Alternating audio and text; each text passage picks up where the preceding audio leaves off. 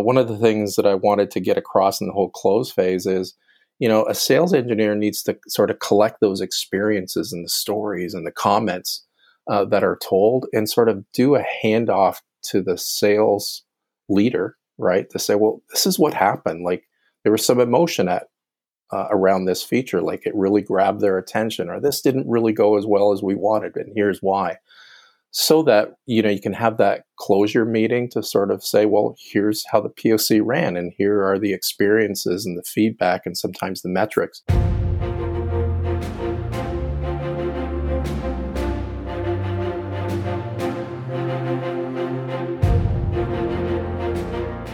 Welcome to Pre-Sales Heroes from Vivint, the world's first platform for pre-sales.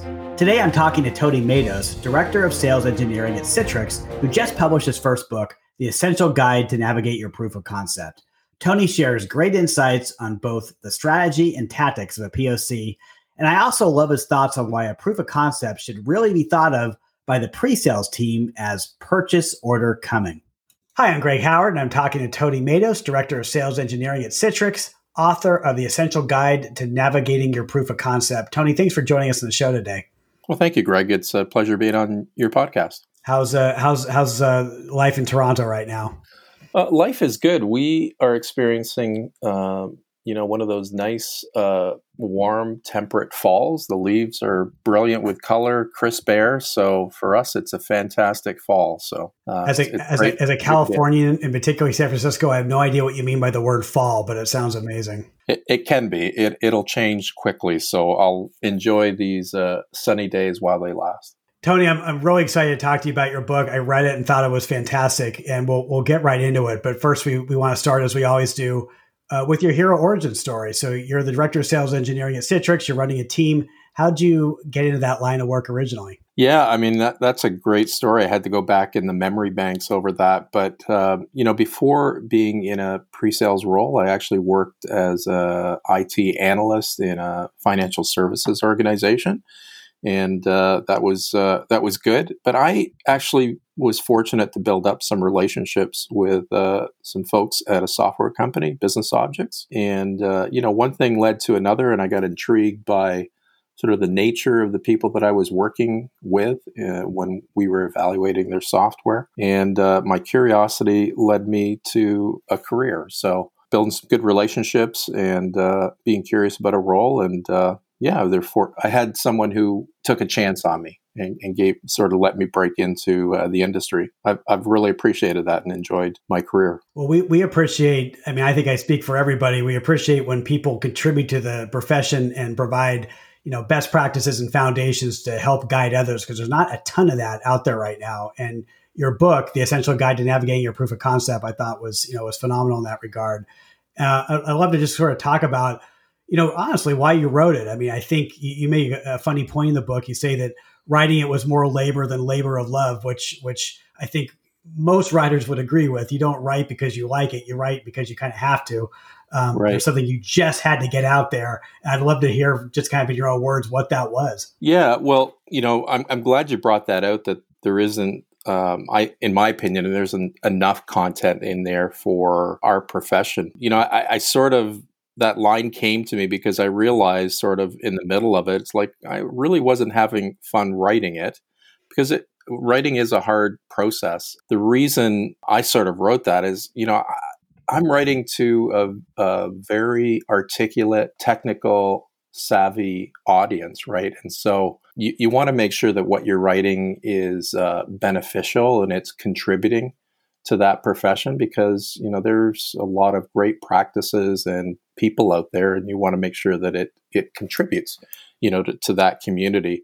All to say, there was a lot of editing and is this the right sentence? Do I have enough? Do I have too little? And that's sort of where that whole labor of love, or labor versus labor of love, came through. I'm glad I was able to complete it, and hopefully it resonates out with the pre-sales community. I would imagine, like most authors, I'm pretty sure this is your first book, first time author. It is, yeah. Some dark, dark nights of the soul when you wonder if you're ever going to finish it.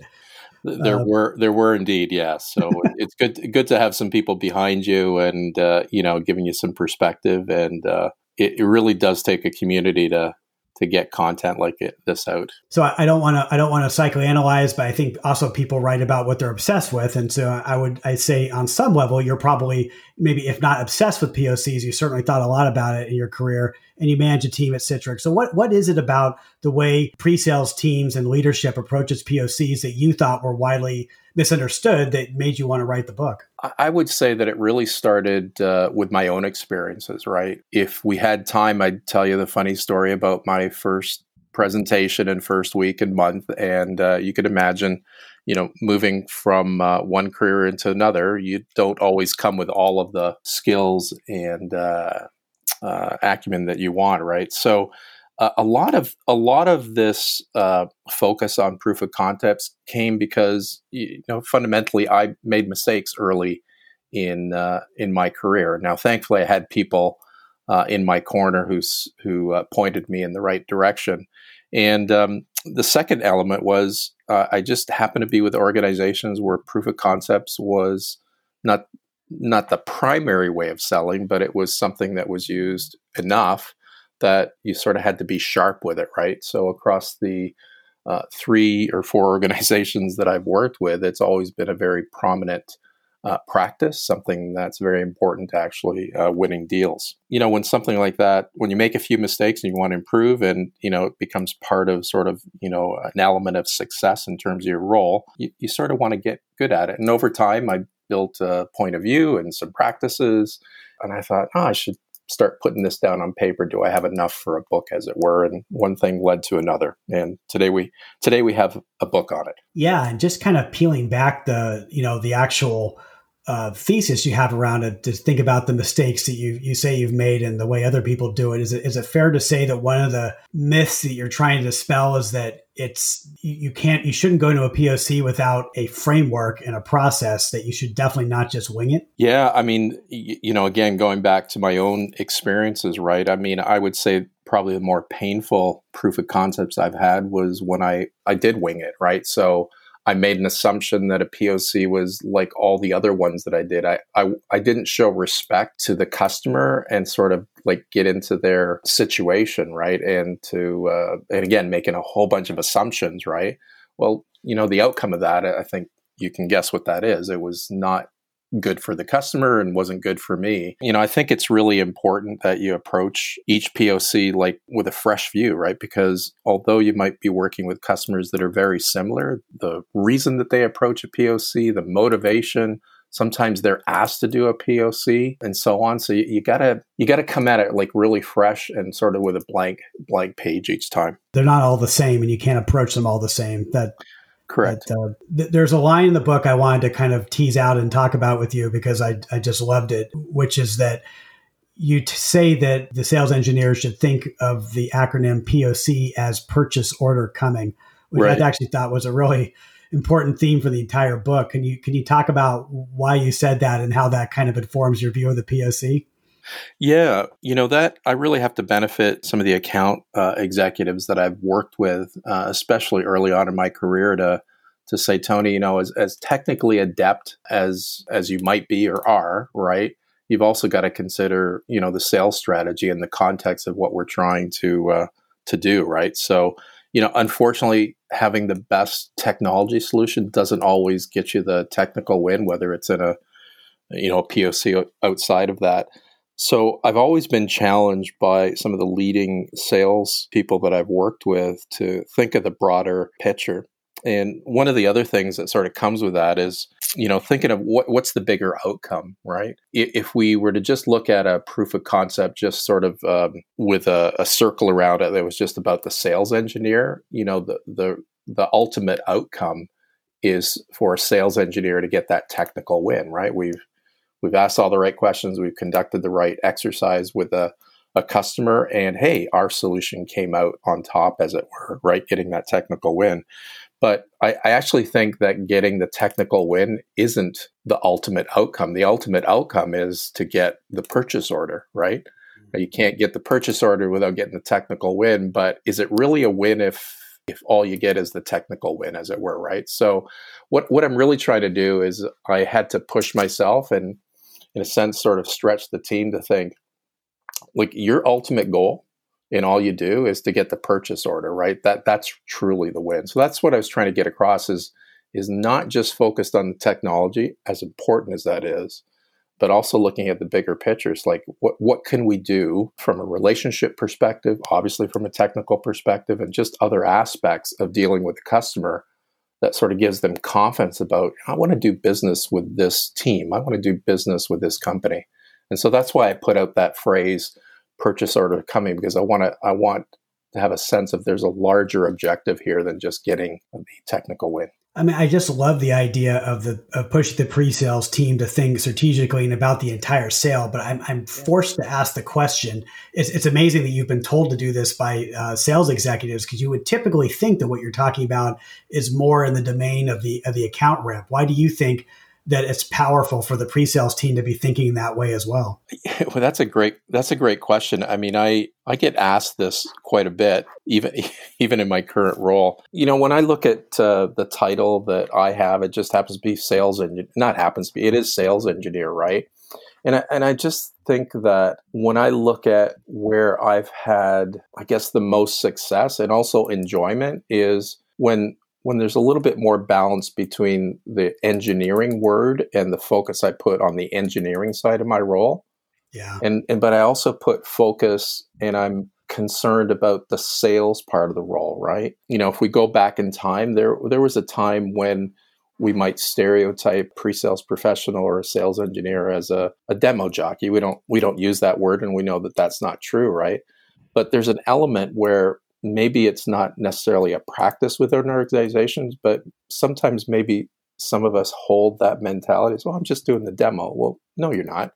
You're part of a sales process. So one of the things I challenge the team on and have them think about is there's lots of things that we're accountable for on the sales engineering side, right? And we can list those off. So proof of concepts and RFPs and discovery and demonstrations. And those are all things that we have to do well as pre-sales professionals.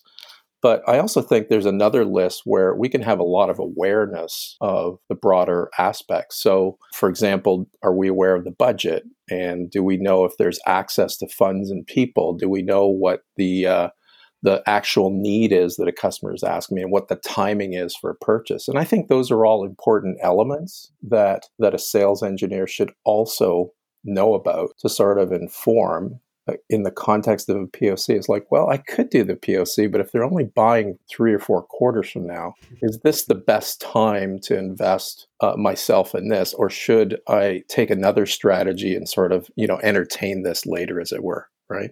Does that make sense, Greg, in terms of... It makes an incredible amount of sense. I feel like the best pre-sales leaders are doing exactly what you're talking about. It's not that the technical chops don't matter, but the sales piece of the title is as important as the engineering part. And getting pre-sales to that table it just lifts up the whole organization.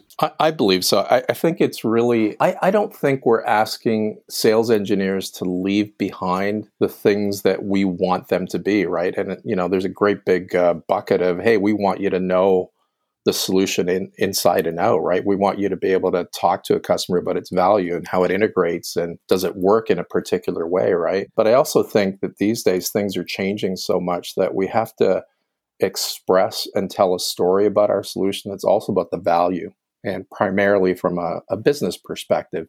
And that's sort of where we edge away from, having this stereotypical, we're the technical person on the team, right? To having a broader appreciation of other aspects of the sale and the business context to which we're speaking into. So we talked about the fact that one of the points of view of the book is don't treat every POC the same, but at the same time, you also make it very clear, don't wing it, have a process. And one of the things I really liked about your book, that there were some great theoretical pieces in it, but it was also very actionable. It had tactics. It was like, here's the thing you do. And I wonder if you could talk about some of the fundamentals that you actually include in the book. People can just take back to the office or the virtual office and do right away. Like for example, your qualification form, which I thought was great. Yeah, there's actually a few things that I've benefited from just interacting with other pre-sales leaders. And part of this was trying to distill it down. And so a few things that I mentioned in the book, there is that pre-sales, sort of that qualification form in there. And there's 3 things. There's a qualification form, I actually have something that I refer to as the POC agreement template and also the key findings meeting. And the reason I have sort of those artifacts or tools available is I think that it's good to have some guidelines about how you're going to approach things. So, for example, POC agreement template is a fairly simple and straightforward collection of basically things that you're wanting to know about, right? So what's the business context? What are the success metrics? Who's going to be involved? Who are the decision makers? And what's the timeline that we're going to do that? And I think having tools like this help both the customer and actually the sales engineer and the sales team, right? So I think it shows a level of respect and professionalism to a customer if we can come with them and say, you know what, we've got a series of things that we know are important for you to know and for us to know, so that when we enter into this piece of work, which is going to take time for both of us to be engaged in, right? So let's clarify, sort of what's the context, how far do we go with this? Are we testing one thing or 100 things, right? And so having these tools where we can clarify things, where we can have an understanding so that assumptions aren't made or expectations are left out, are really important. And as I've put this out and people have played with it, it's like people know that these things are good, right? Sometimes they just need a simple template. So actually, Greg, one of the things I'm hoping for is that whether they use this template, maybe I'll get some feedback about some other great processes and approaches, right? Because in a sense, I sort of want to, I don't know if the right word is crowdsource, but, get other input to see how else can we improve this, right? To sort of get a really crisp understanding and practice out there around these things. And it seems like one of the things you're avoiding is the motion where the POC just becomes a way for the rep to kind of continue the conversation, but there's no qualification, there's no ask on the part of on the prospect, and it actually becomes quite fruitless. Yes. And by doing this, like you're saying, it actually not only shows respect, but it also forces the prospect to have some skin in the game to give you something in exchange for this thing that's going to cost a lot of time and resources. Yeah, the qualification form, I would say, has probably the most impact to the sales team. The one thing you want to do is you want to be aligned as a sales team about what your position is regarding proof of concept, especially if a customer's sort of pulling you into it, say, well, it's a requirement, or it's something we have to do, or we can't make a decision without going through this. And all those are valid reasons, right? But I think where, going back to my experiences, where some of the proof of concepts that I ran went a little bit astray is, sometimes I ran ahead of my sales leader, right? And I didn't always check in with them. And it's like, hey, Tony, you know what, slow down a bit, right? Or vice versa, right?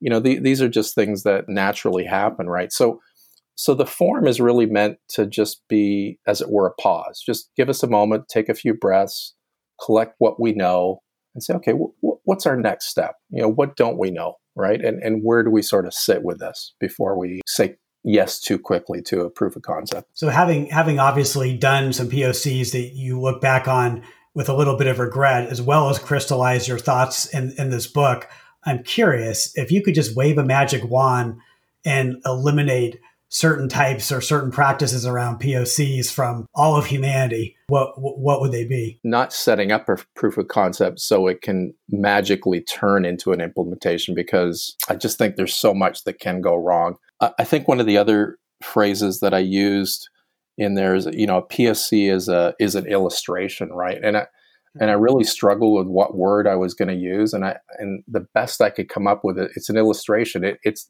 not really the real world, but it's close enough that a customer can say, hey, I understand what's going on here. I feel less risk right now, and I sort of have a better appreciation, but it's truly not the implementation, right?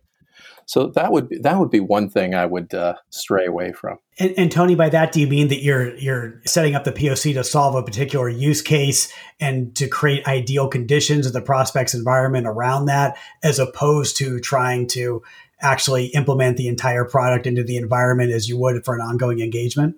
Yeah, definitely.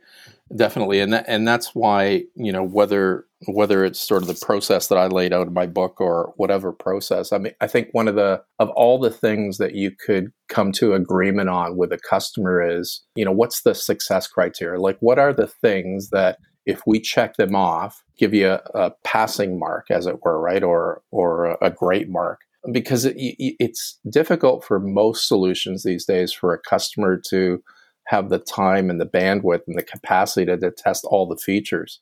And that's one of the reasons that, I focus a little bit as well on understanding sort of the business context, even before we get to sort of the technical stuff. So the success criteria tends to deal with, does this feature or capability reside in your product, and does it work the way we want or expect to, right?